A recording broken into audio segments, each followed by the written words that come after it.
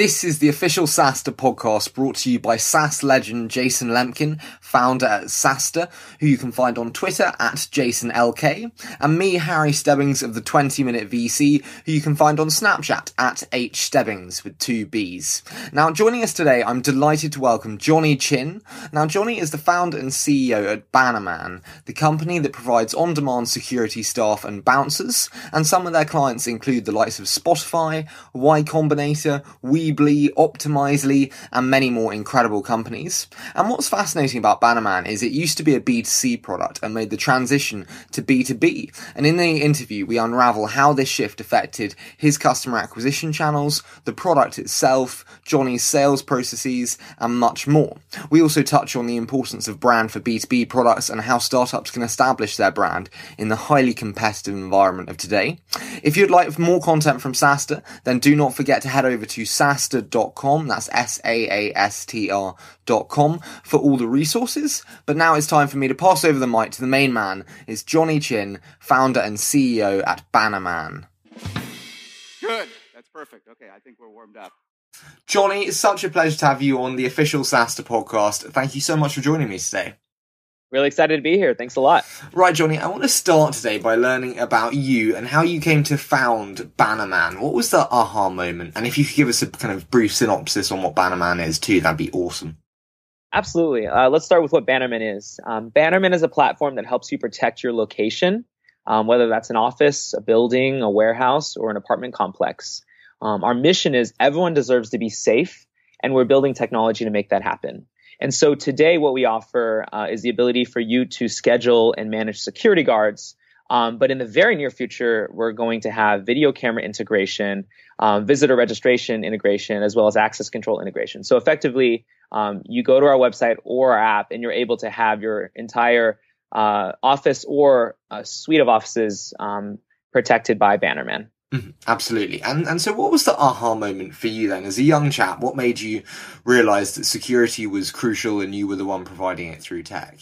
Antoine, my co-founder, and I have lived around the world, and that's been something that drew us together as friends at first. With that said, we've lived in places that were not the most safe. And so for us, we noticed safety and security more so than your average person.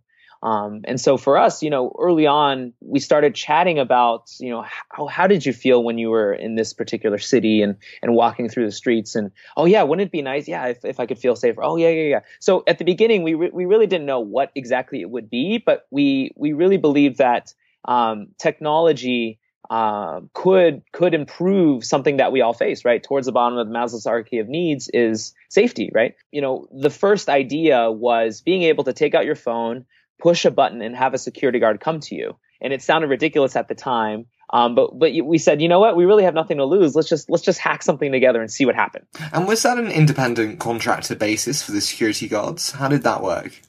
Yeah, absolutely. At the beginning, it was literally just a landing page and a simple booking mechanism, similar to how you might book a hotel. It was definitely a face for radio and not for TV. That's like a bad joke that I like to say. That's what I always say too. That's why I say on the podcast. Yeah.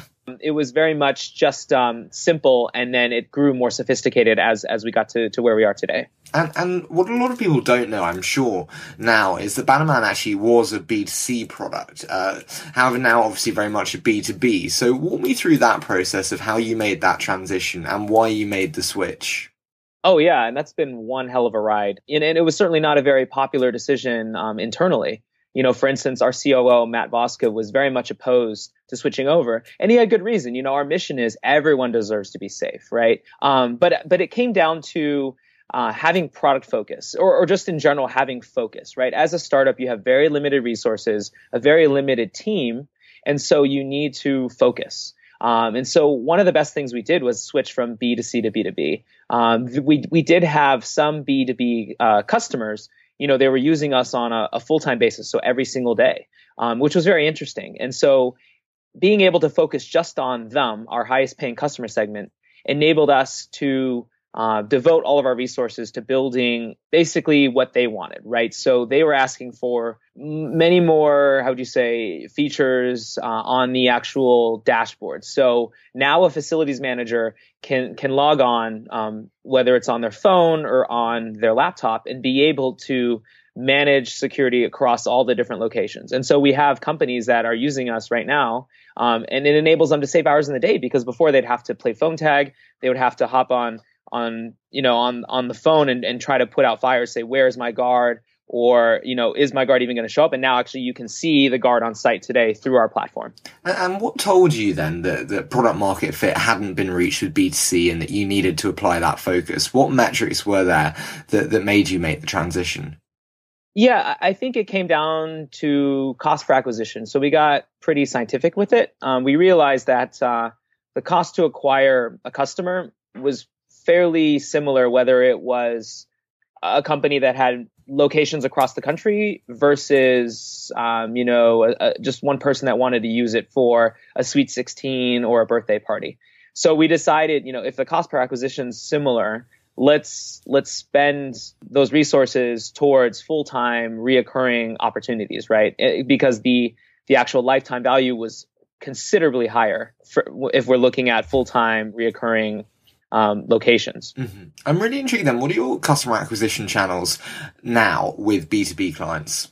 Yeah, it's really interesting. We get a lot of word of mouth. We haven't really touched upon this, but the industry as a whole, so to get security guards, is very much stuck in the 80s. It typically takes you 2 months to get security coverage. Whereas with us, you get it same day. So that's very compelling to many different organizations. They can count on us to book that same day, right, to get coverage. Whereas otherwise, they're calling, frantically to all these traditional providers and not hearing back. So, I think for us, it's being able to have that flexibility that gives us an edge compared with the traditional incumbents. And we spoke about the transition there kind of in mindset from B2C to B2B, but specifically on product now, how did the transition affect the product and how you designed and kind of built it from the ground up? Yeah, I think there was a fundamental shift from I need security between the hours of 9 to 12 to I rely on Bannerman to protect this office. That was a really interesting shift, because now what it's opened up is the ability for us to layer on top video integration. And so that's something that's really interesting that I would love to talk about, where we're able to make a location smarter. And here's how.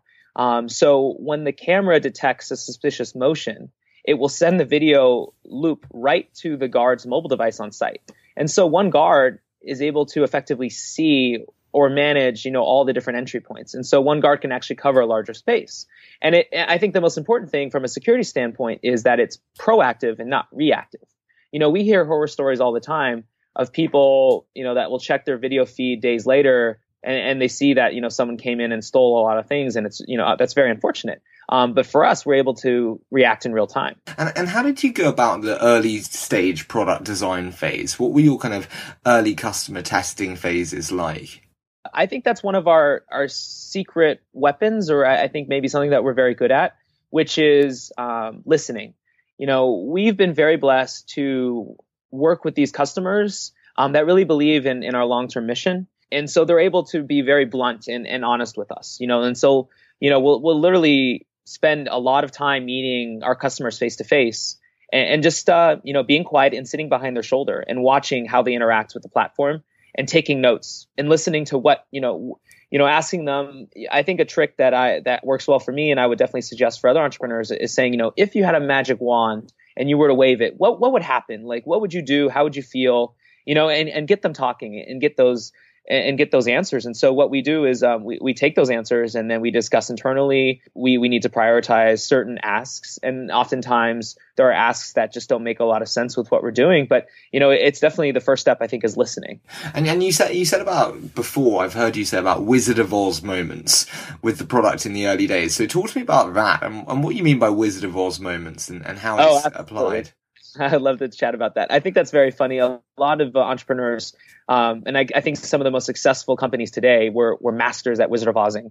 And so for us, what Wizard of Ozing means to people who are not familiar with the term, when a user pushes a button on your platform or on your app, or whatever interface you have, you're actually doing things manually on the back end, and it looks like magic. And you do that typically very early on when you have limited resources. And in our case, when it was just Antoine and I, right? In the early days, very, very, very early on, as I mentioned before, in the simple days, it was just Antoine and I. And so I wanted to learn. But we also had to do things manually, because it didn't make sense to devote a lot of resources to build something that not many people were going to use in the end anyway, right? I would recommend Wizard of Ozing to specifically marketplace companies, and a lot of other companies have done this to this date. And do you think it's ever a problem doing this when it comes to, and at what time do you think you should then actually build out the tech product behind it?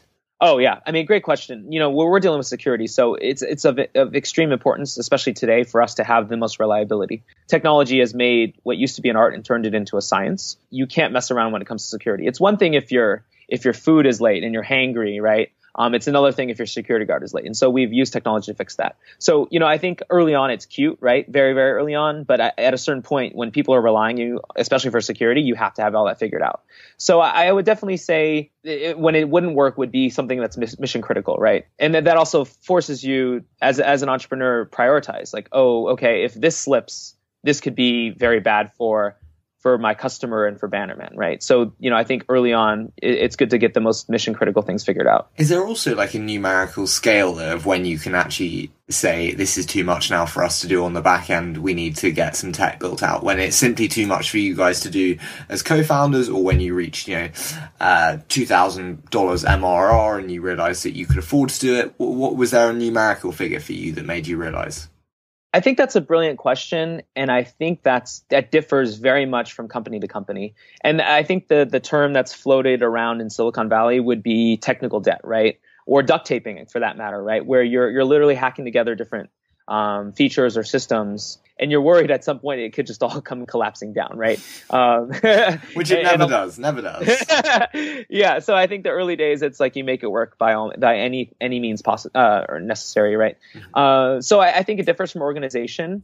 I think the way we were able to solve for that was, and this may sound very simple or basic, but attaching a dollar amount, and obviously that dollar amount wouldn't be perfect, but it enables the product team and the engineering team to work with the sales team and the ops team to figure out, like, how can we speak a similar language or come up with one metric to help prioritize these things, because everyone's going to have their own opinion, right? Every team has their own their own goals and metrics that they need to hit. I think attaching a dollar amount is the right thing. Like, for instance, what we try to do now is for meetings, attach a dollar amount, right? Because time is money. So if you have certain team members in on one meeting and it's an hour, that's, it's an hour of every one of those person's time. Add that up by what would be considered, if it's a salesperson, they could be making X number of calls. That could lead to, Y percent in terms of potential new customers, right? So I think that's the way we try to solve it, but I don't know if that's the perfect way, but I think that worked for us. And brilliant that you discussed sales there, because I want to talk about the early days of you selling to your customers as a founder yourself, and how that was, and then how it altered when you had to hire people, and how the first hiring of salespeople was for you.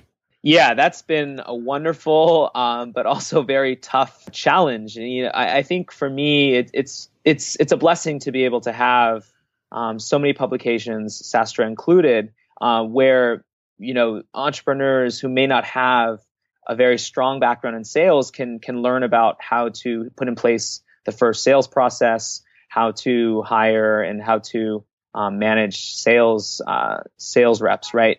I think that's something for us that we've spent a lot of time. I personally have spent a lot of time. In the early days, I was literally going door to door. I think for me, it was a blessing because I was able to listen. As I mentioned before, a big part of the product development was listening. And so for me to do it, I was able to get the info without it being sort of diluted. It's certainly been a challenge, and I know many other organizations have this too, building up a sales team. But it's something that we're very proud of. I'd love to hear about how you went about hiring your first salesperson, and actually whether you hired 1, 2, 3 to create the competitive edge that many say is necessary. Yeah, we just hired one, and in the early days, we actually hired people who did not have direct sales experience. And if I were to do it over again, I probably would hire people who have at least 1 to 2 years of sales experience. A lot of time was spent on mentoring, which I think is fantastic. But that mentoring time could have been used towards other aspects of, how would you say, developing as a professional, right? If you have some type of training in a sales environment, it's very useful for an early stage startup to be able to bring you on where you already know, how to pick up the phone, how to qualify, how to know it's really important to keep following up. And so I would definitely recommend for entrepreneurs out there that are hiring their first few sales reps, filter, I think, for ones that have at least 1 to 2 years experience. I think that's definitely my first and a very important feedback for anyone doing that. And we've recently been focusing a lot on kind of account-based marketing and its integration with account-based sales development. And just in terms of you personally, when it comes to the acquisition, are you very honed and specific in terms of your customer acquisition, or do you go for the fishing with the net approach? We've gotten much more scientific as we've gone on. And I think and there's also people who give different advice on that. Some people say you need to have the process real dialed in from the beginning. And others say, at the beginning, it's supposed to be chaotic, let chaos reign. And then you'll start adding more and more science to it, if you will, later on, right? So I think in our case, it did help to add a lot of science to be able to know at each step of the funnel, what's the conversion rate, where are the inefficiencies, even if you have a very skeletal team. So my advice also would be to be overly analytical with the numbers. Definitely, even if it's small numbers, if it's not thousands upon thousands of leads, even if it's let's say it's 100, to know what your conversion rates are at each step of the funnel. And then with regards to the sales process itself, how did you go about developing and optimizing it? You said about reading, resources like SaaStr, but how did you actually go about implementing it? Oh boy, yeah. So I mean, that was reading, so much research, speaking with anyone I could talk to who has some type of experience.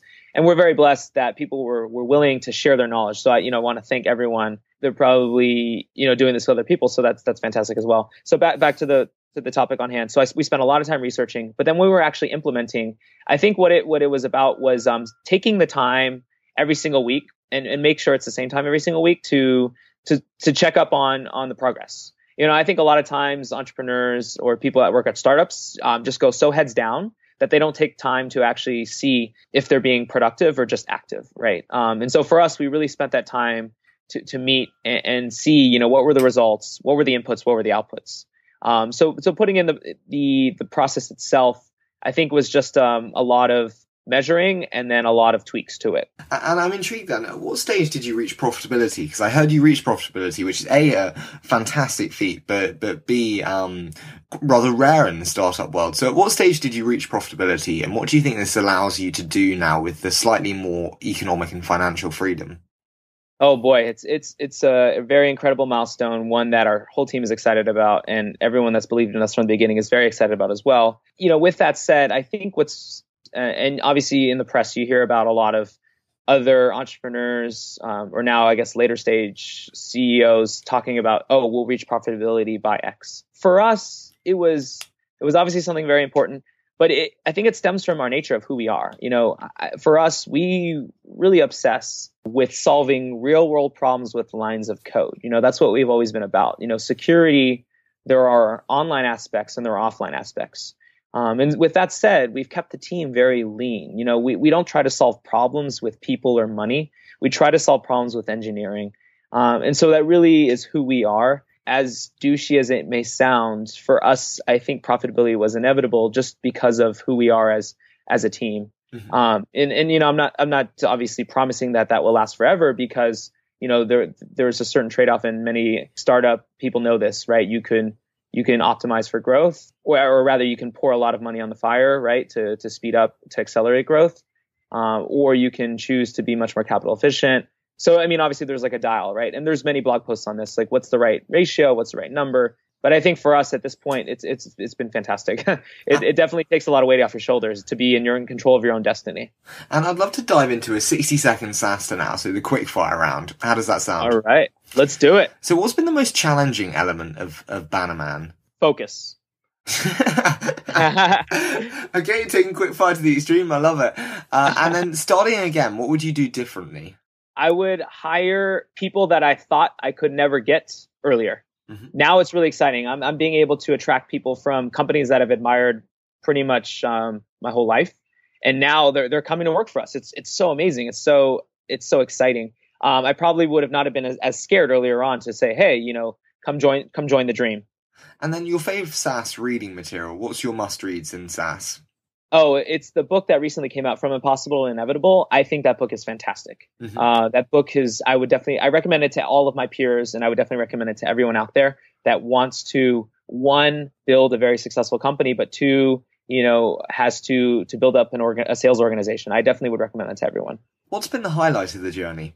Oh boy, there's been so many. I think every single day you get one. There are a lot of surprises that come at you, but there are a lot of amazing things. I think the highlight for me is the people that are willing to help without asking for anything in return. I am so blessed. I think about that every single day.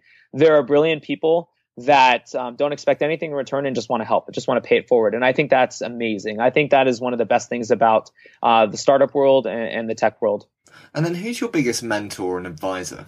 Oh, and that's the thing. I have so many, and it wasn't always the case, right? And I think that's the power of today's age, where when you start a company, it doesn't cost you much, but also there are many free resources out there. There are many blog posts written by thought leaders that you can read and sort of develop in the early days. I think right now, some people that really come to mind would be Gary Tan, Chris Howard. Those two gentlemen are not as spoken about outside of the Valley. They're very much known, here, but I think there are many others, but I think those guys, obviously, they're very well known. So those two are ones that I think are low below the radar, but people in Silicon Valley know they are awesome.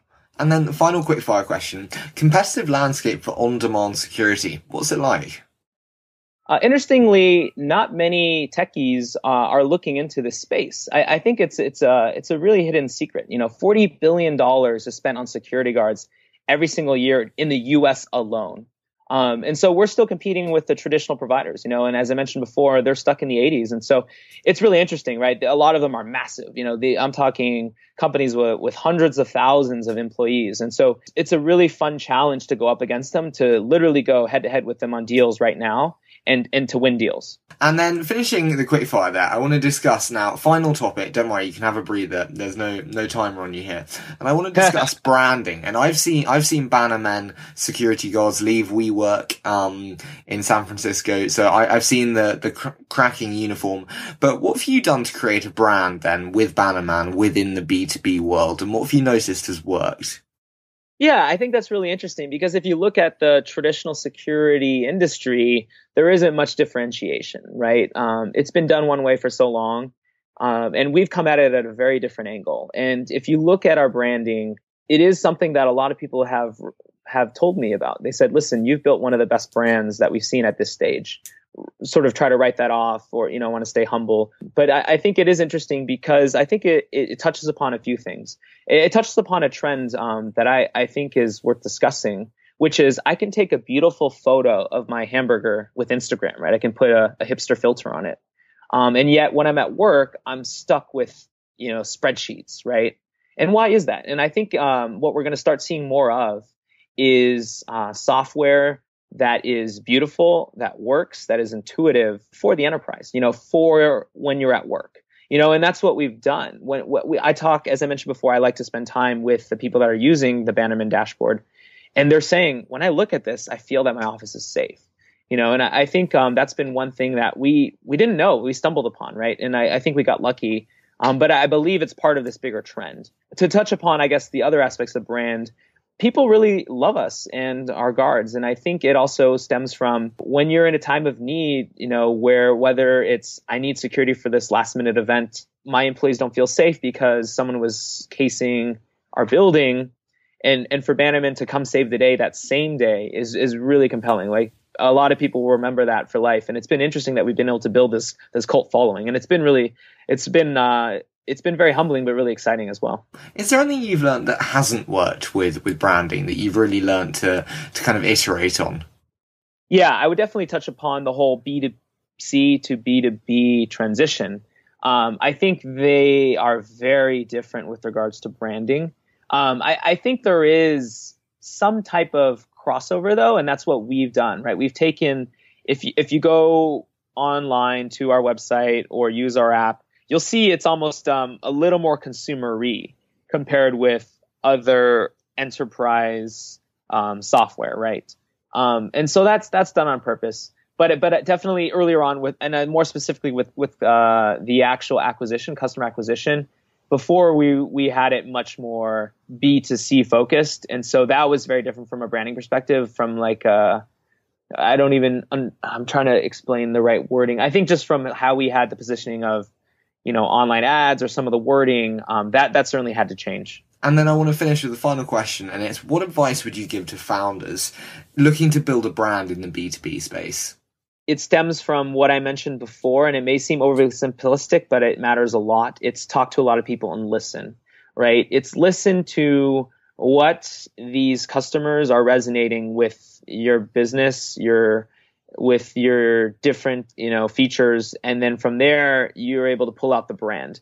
I was blessed to be able to attend this seminar where someone who has worked with some of the best brands, YouTube, Dropbox included, gave some interesting advice where a lot of the taglines or a lot of the words that these companies will use for positioning actually came from the users or customers themselves, right? So you have to listen, and it turns out the customers have the answers. Mm-hmm.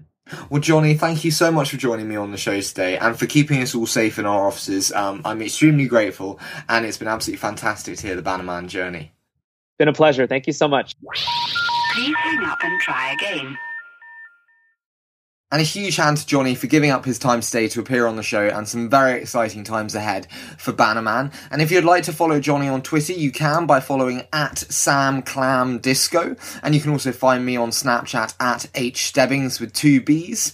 Also, if you cannot get enough of SaaStr resources, then head over to SaaStr.com. That's SaaStr.com for all the resources, past episodes, and additional information. Thank you so much, as always, for your continued support, and we cannot wait to bring you Monday's episode with Russ Hurl, VP of Sales at DataHug.